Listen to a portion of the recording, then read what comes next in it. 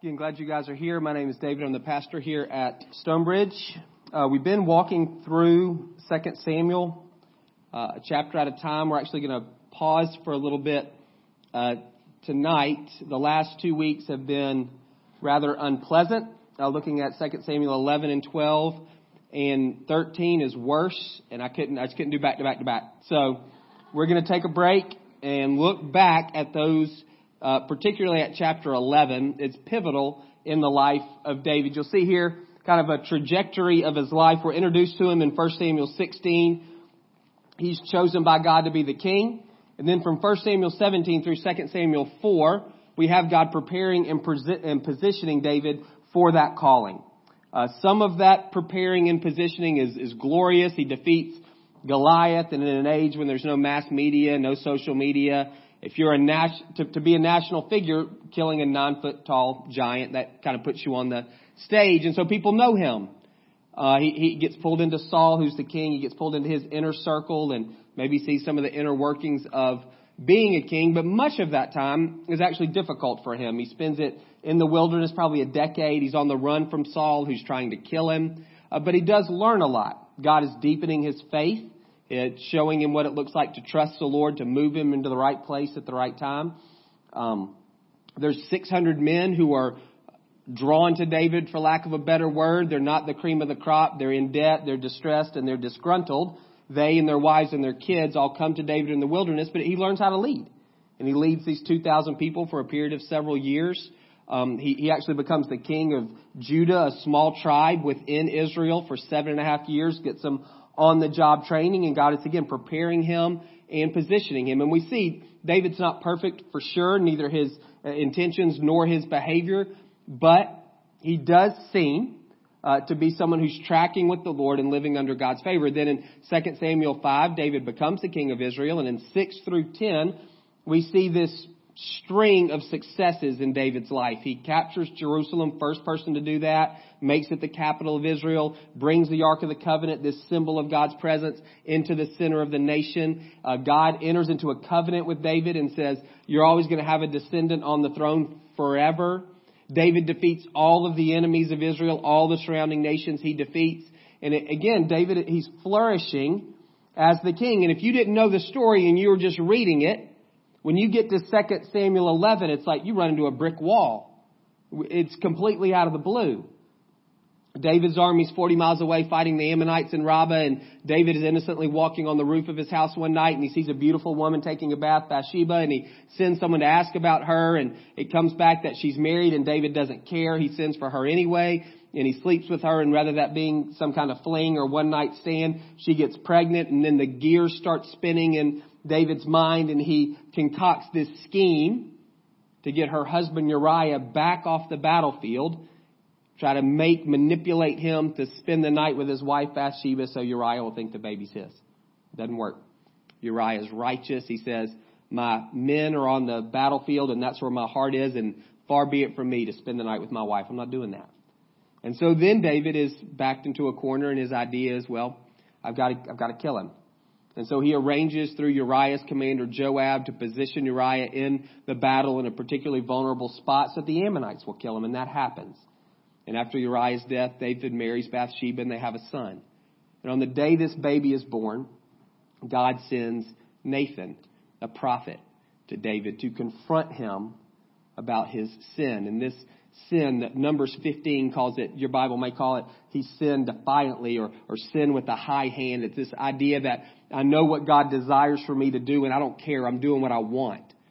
It's deliberate. It's intentional. It's conscious.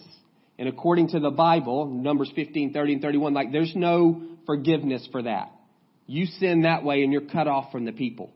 And Nathan approaches David and he confronts him with this sin, and he says, that's what you did.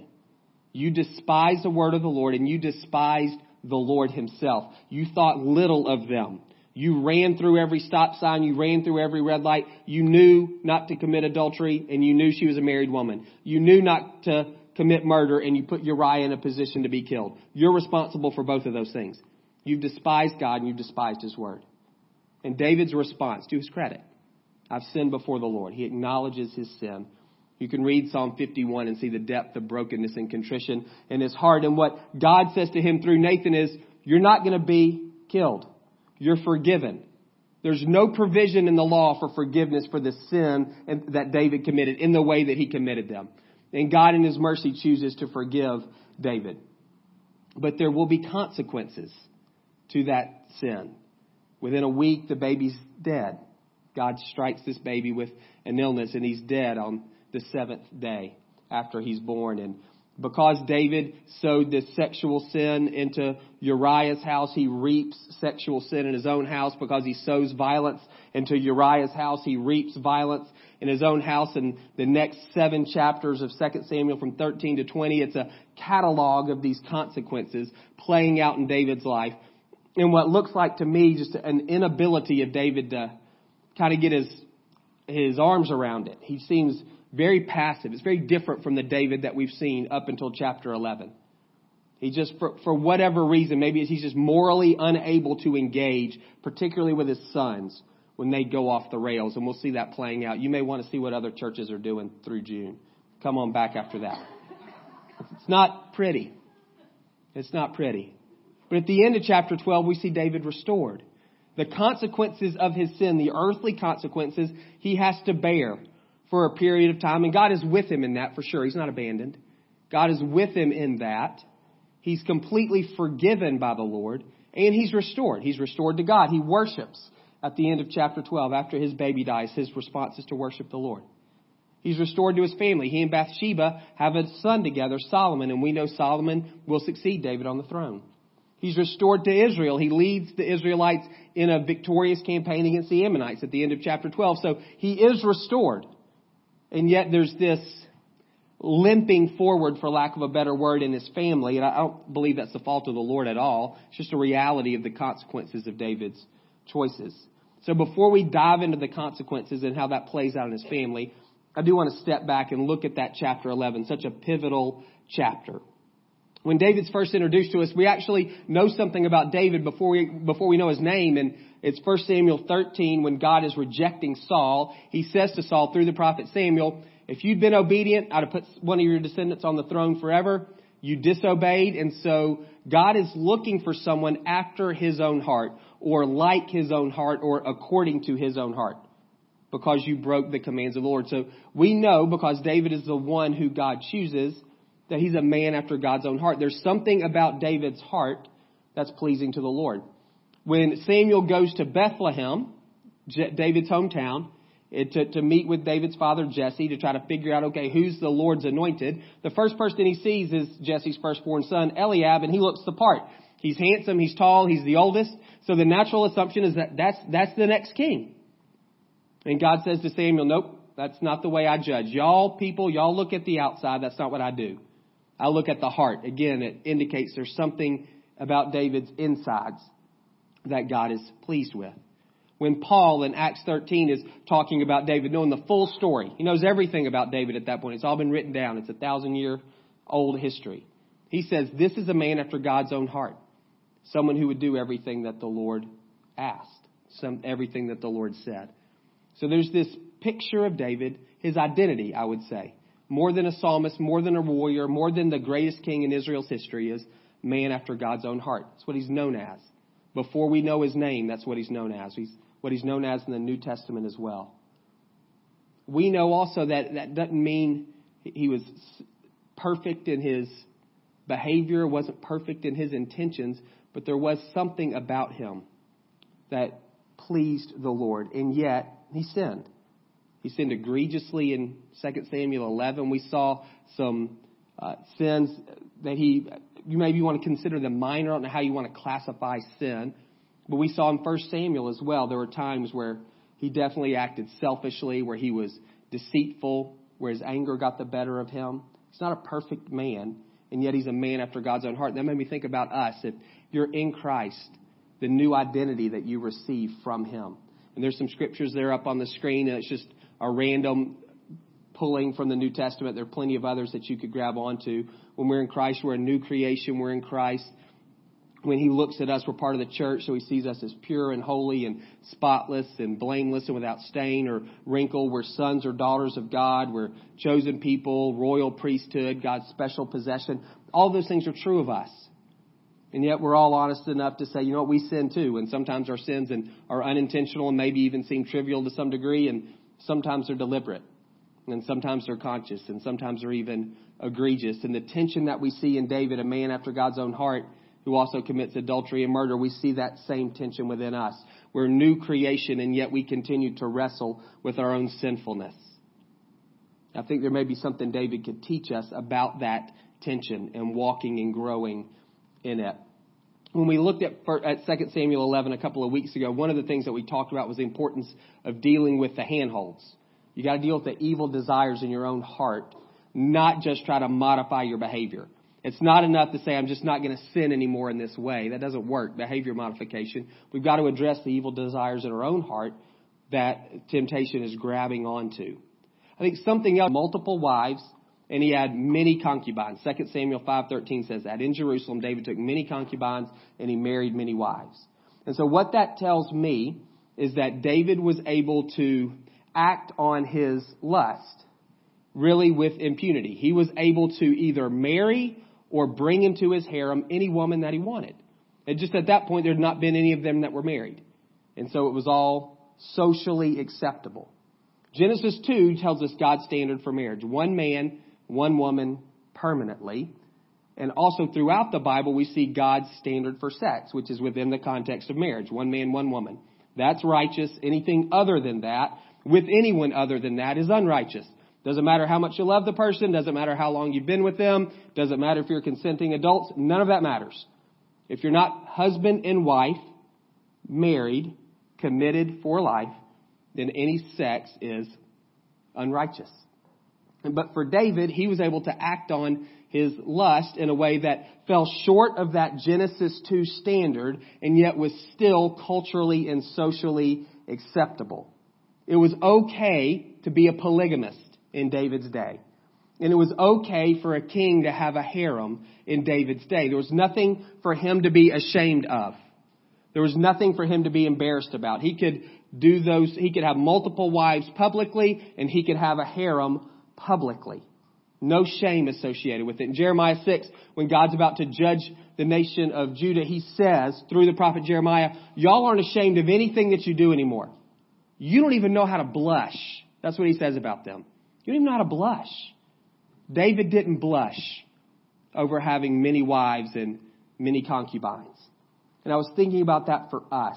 There's a list here of New Testament sin. Remember 4 words from the New Testament in terms of how to live. You love God and you love people. That's it. Those are the only 2 commands. But throughout the New Testament, that's broken down into some more specific behaviors just to give us some handles. And those are some of the specific behaviors. Doing those things is not loving God and it's not loving people. I was thinking about that and wondering, what are the sins that for us are socially acceptable? What are the sins for us? We commit them and we don't feel ashamed, in the best sense of feeling ashamed. What are the sins that I commit that I don't even blush over anymore? Not just collectively what sins are socially acceptable, but what about for me? What are the behaviors that I engage in that God would say are unrighteous, although my culture would say those things are fine? Those sins have lost their sting for me. They've lost the stigma. I don't blush about those things anymore. I don't know what you would pick out of the list. Sexual immorality, for sure. That's all the time, everywhere. Drunkenness, I do think that's socially acceptable. You're not allowed to drink and drive, but you can get drunk all you want. And then, your team wins, you can get drunk. Your team loses, you can get drunk. If you're really happy, you can. If you're really sad, you can. If you turn 21, you can. When you turn 22, you can. When you turn 18, you can. It doesn't matter. As long as you don't hurt anybody else, it's okay. Gossip. Come on, how many times have you had a conversation that starts like this? I don't want to gossip, but... And then they gossip. Or maybe that's how you start conversations. Sometimes greed, absolutely. That's enshrined in our economic system. Greed is a socially acceptable sin. Obscenity, holy moly. Cussing is everywhere. In the church, I hear people say things. I'm like, what are you? I don't even get it. Like no shame at all. A lot of those things, like think about your vocabulary, those things, they seem minor and they're trivial and they don't, who's it hurt and what's the big deal? Two things we know about sin from James 1. One is that it grows, and two is that it produces death. That's all it does. It grows and it produces death. If you or I engage in these behaviors that the Lord would say are unrighteous, but our society or culture would say are fine, if I'm going to let society and culture define righteousness and wickedness for me, if I'm going to engage in those socially acceptable sins, what I'm basically doing is allowing a spiritual cancer to grow and fester in my heart, and at some point it's going to kill me. That's what cancer does. It's going to grow and it's going to kill me. It doesn't make any sense to me that we allow those things to fester. Yes, they're minor in some degree if you want to grade them, and they don't seem to hurt anybody in some regard, and in some ways they seem trivial. But sin grows and it produces death, and I want to encourage you. We talked about this prayer a couple of weeks ago from Psalm 139. God, search me and know me. Show me my heart. Show me if there are any offensive ways in me. Maybe you could amend that. God, search my heart.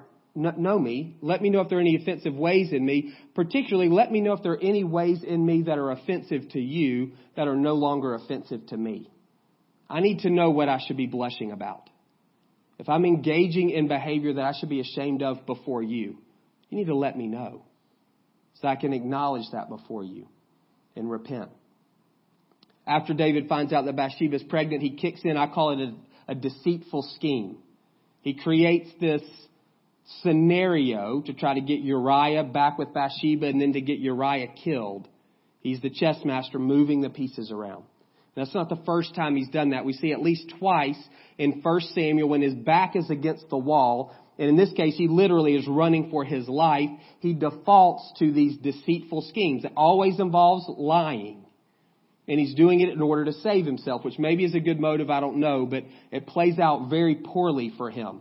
Once he's running from Saul and he's in a town called Nob, and a guy named Ahimelech, who's a priest, says, "Why are you here? And where is Saul?" And David lies to him, leads him to believe that he and Saul are still in right relationship. And so Ahimelech helps him, gives him some bread and gives him Goliath's sword. And then he moves on. And then Saul finds out that Ahimelech helped him, and he says to him, "Why did you help him? You know he's traitor." And he kills him. Saul kills Ahimelech, and he kills 85 priests in that town in addition to some other men in that town. And when David finds out, he says, "That's my fault. That's on me." It's this deceitful scheme that kind of blows up in his face. David saves his own skin, but it costs a whole town.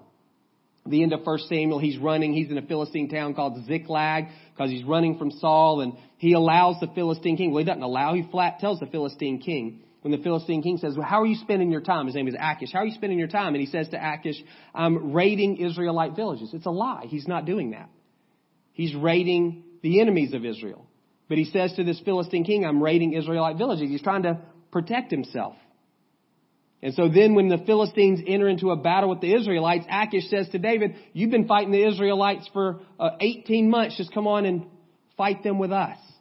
David's in a terrible position where he's going to have to fight his own countrymen with his enemy and with the enemy of God, these Philistines. Thankfully, God intervenes and that decision never has to be made. But again, it's this picture of David when his back's against a wall, when he's in a corner, he resorts or reverts to this deceitful scheming. What can he do to get out of the mess? We don't see that all the time, for sure. There are times where we see him prayerfully depending upon the Lord, waiting upon the Lord to extreme lengths. But there are times where he's crunched and caught and vulnerable, and he takes matters into his own hands. And I wonder for you and for me, what's my default when I'm caught, when I'm backed into a corner, when I'm up against the wall? Do I lie like David? Does that come easily to me? Do I blame like Saul? Some people play the victim card. Woe is me. Have pity on me. Some people get really, really angry and hope the force of their personality and presence kind of overwhelms the situation.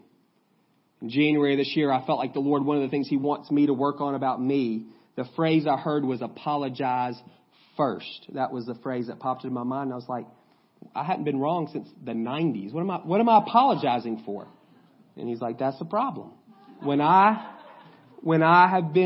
confronted with something that I did wrong, my initial response is to tell you why I'm right and you're wrong. And eventually I may apologize for why my rightness might have hurt your feelings, but I'm not going to admit that I'm wrong. And from the Lord, I think this word apologize first is it doesn't matter. Like, don't try to, if it's a misunderstanding, don't try to correct it. If it's clarification, don't offer it. Your first words are, I'm sorry. Those are your first words. And that's easy for some of you. It's like relationship 101. I'm not there yet. For me, I'm having to say before the Lord, all right, you got to work that into my heart so I can recognize. And so that is my initial response. I'm batting about 250, probably. I'm looking at her. Probably batting 250 for the year, which is better than I was batting last year. And so I want that to be my initial response. I don't want to be a justifier. I don't want to be a defender. I don't want to be I'm right. That's not what needs to come out of me. What needs to come out of me is I'm sorry. I don't know when you're backed into a corner, I don't know what comes out of you. You might want to ask the Lord. When we're dealing with sin, two ditches that we tend to fall into. One is to trivialize. It's not a big deal. Nobody cares. Paul talks about that in Romans 6. Well, if when I sin, grace is released, then the more I sin, the more grace is released. So let me just sin some more. And Paul says, no, you're dead to sin. Why would you live according to that principle that you died to? Doesn't make any sense. You're a new person now.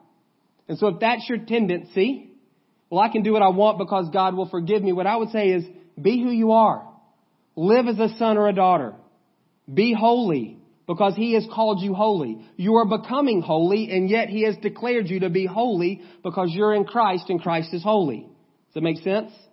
So what is true of Jesus is true of you. So live accordingly. Don't minimize and trivialize sin. Don't presume upon the grace of God. Many of us fall way the other way. When we start talking about sin, our response is, I'm going to do better. I'm going to try harder. Jesus never anywhere says do better. That's behavior modification. We need our hearts dealt with. And that's the work of the Spirit. Jesus doesn't say try harder, do better. He says yield more. Create more access for the Holy Spirit in your life. God says the Holy Spirit will move us to obedience. He will empower us to live righteously. So when we're talking about sin, if you feel convicted over some area in your life where you should be blushing and you're not, you don't need to put a metaphorical rubber band on your wrist and pop it every time you sin. I would encourage you strongly. Don't minimize, but don't try harder. Before the Lord, God, I confess and recognize this is a sin. And I pray you would give me grace to walk in a new direction. What Paul says to the Galatians in chapter 3 of that letter. Who's bewitched you, having begun in the Spirit? Are you going to try to finish the job in your flesh? It's just foolish. It's foolish. You've begun in the Spirit, now continue in the Spirit, asking Him to empower you to live righteously. So David is a man, but he's also a man after God's own heart, which to me is a massive statement. That this man who we see sin so egregiously is still a man according to God's heart. And it's not because he's sinlessly perfect. And it's not even because his heart's good and sometimes he just fumbles the execution. What I see in David, and I think it's what God sees that pleased Him, is a responsiveness. And we've talked about that before. It's not just a responsiveness when David is confronted by Nathan with his sin and David says, you're right, I've sinned against the Lord. It's also responsiveness going all the way back to when we first meet David and he's plucked out of a pasture and Samuel says, God's chosen you for a work. You're going to be the king. And David says, all right, I'm in. There's a responsiveness in David to the word of the Lord to him. You see that in Acts 13:22. God is looking for a man after His own heart who will do everything that He says. Again, David's obedience is far from perfect, but there is an orientation in his heart towards the Lord. And when he is disobedient, when he sins, when he loses his way, however you want to phrase that, and that is brought before his attention, he recorrects. He course corrects every time. There's a responsiveness in David that I believe that's what pleases God. I believe that's what it means to be a man or a woman after God's own heart. How do we cultivate that sense of responsiveness? How do we cultivate after God's own heart? I believe responsiveness is tied directly to love. The more we love Jesus, the more responsive we are to him. I've been married almost 21 years. And when I got married, I did not understand the beach. I got it conceptually. I did not get it as a vacation destination. So we're going to go and we're going to lay in some dirt. That's what we're doing. Sand is just dirt. It's white dirt instead of red dirt, but it's dirt. And if you like sand and you don't like red clay, I would say you're probably just a racist. It's the only difference. So we're going to lay in this dirt. It's 98 degrees. It's 117% humidity. And when we get hot, to be refreshed, we have this body of water in front of us. Now, this body of water is full of salt. So if you open your eyes, it's going to sting. And this body of water also has a lot of sand that's churned up by all these waves that sticks in every crack and crevice in your body. And this body of water that's murky is full of creatures that want to hurt you. And what we're going to do is take 1 month's salary to go spend a week at this place with everybody else in Marietta. It's the same people. That's what we're doing. That's vacation. I didn't get it. But I went. And I went because she loved it. I was trying to be responsive. And I can say after 21 years, I'm like 42 minutes at the beach now. I like it for about that stretch. I look forward to it. I still don't get in the ocean, but for parts of it. They say you can see. You can't see. You can see like when it's this deep, when there's nothing there. Once the animals are there, you can't see anymore. The more you love someone, the more responsive you become to them. And the more responsive you become to them, the more your desires and your heart melds and conforms to their desires and their heart, which makes you love them more, which makes you more responsive to them, which makes your heart more aligned with theirs, which makes you love them more, which makes you more responsive, which makes your heart align more to theirs. It's a beautiful and self-reinforcing cycle if you're loving the right one. The cycle is true whether you're loving the right one or the wrong one. It's just devastating if you're loving the wrong one. But if you're loving the right one, if your affections are placed in the right direction, then that cycle of love and responsiveness and alignment, you can count on it. Just like in any relationship that you have, the more you love, the more responsive you are, the more alignment there is between your heart, which causes you to love more, to become more responsive, to then align your heart even more. So how do you cultivate that heart that loves God at a deeper level, that will promote a deeper level of responsiveness, that will then provoke a deeper level of alignment between your hearts? 3 things I thought of, and there's tons for sure. One is to ask. We rarely think about this. Maybe you do. I don't meet a lot of Christians who regularly say, God, help me to grasp your love for me. Famous, great, weighty prayer from Paul, Ephesians 3. God, give us power to grasp how wide and high and long and deep is your love for us. We want to know that. And we recognize on our own we can't get it. So I'm asking you, God, to give me power, to give me grace to comprehend how much you love me. It's not selfish to ask. Ask. Ask the Lord to show you how much he loves you, specifically, personally, individually. Meditation, it's a lost practice in the church. I'm not great at it at all, but it is, I do think, over time, helpful in terms of growing in our recognition of God's love for us. You don't have to sit in the lotus position to meditate. All it means is to focus intentionally for, I would say, 3 to 5 minutes. So pick a characteristic of God. Start with this one. God is love. Out of all the ways God could have referenced himself, that's how he did. It doesn't just mean that God loves, absolutely. God is love. That's an identity statement. It's profound. What does it mean for the God of the universe and your Father to say, I am love? There are plenty of things he could have said about himself. And that's the one that he chose. What does that mean? Think about that for 300 seconds and see if over time, if that begins to deepen your understanding of God's love. It's not a math equation where you put a minute in and you get a minute out. But over time, it's a practice that will form and shape you. What if you meditated, focused, 3 to 5 minutes on the reality, the truth in the story of the prodigal son? A rebellious son slaps his father in the face, says, "I wish you're dead, give me my money." And he blows it and screws up his life. And when he comes home, the response of the father is to run to him. Who does that? What does that mean for us to be in relationship with a God who runs towards the rebellious? What does it mean for us to be in relationship with a God who seeks after those who are lost, even at the expense of leaving the 99, whatever that means? You focus on those elements and characteristics and attributes of God in these designated snippets. You don't have to meditate. It doesn't have to be half an hour.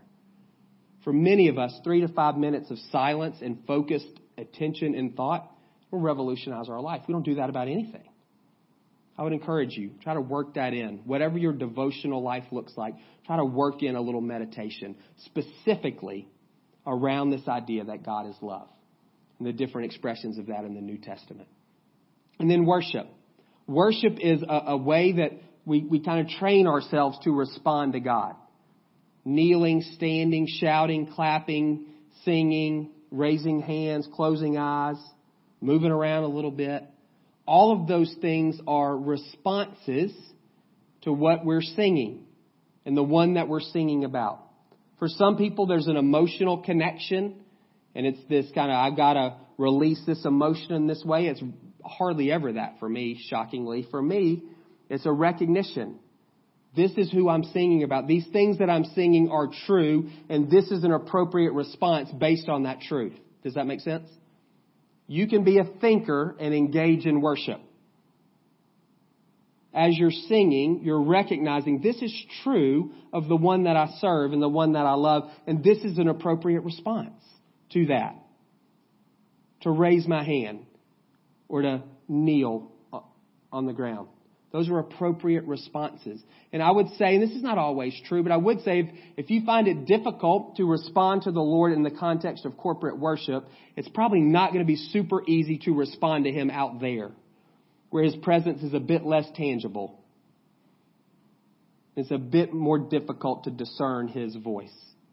And so I would encourage you, allow worship to be a place where you respond to this love that you're growing in. This, as your understanding and comprehension of God's love grows, allow that to fuel a responsiveness in worship, and I think it'll spill out into other areas of your life. I want to close with a bit of prayer, so if you'll close your eyes with me, that'd be great. We'll have ministry teams here up in the front, and we'll pray with you about anything at all that you have going on, 100%. But maybe two things, if you want to grab onto them. One, is there any sin that you need to confess? And maybe the prayer that you need to pray, as Bo leads us in worship, is, God, I need to know. Should I be blushing? Are there sins in my life that I've just grown comfortable with and accustomed to, but they're offensive to you?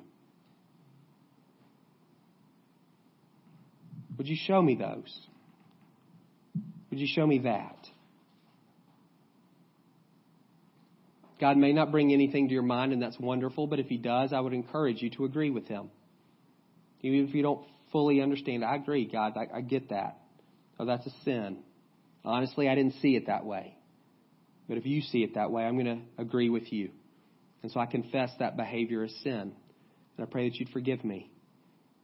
And that you would give me grace to walk in a new direction. Maybe for you it's not a socially acceptable sin. It's what comes out of you when you're squeezed, when you're backed into a corner. You're trying to save your own skin.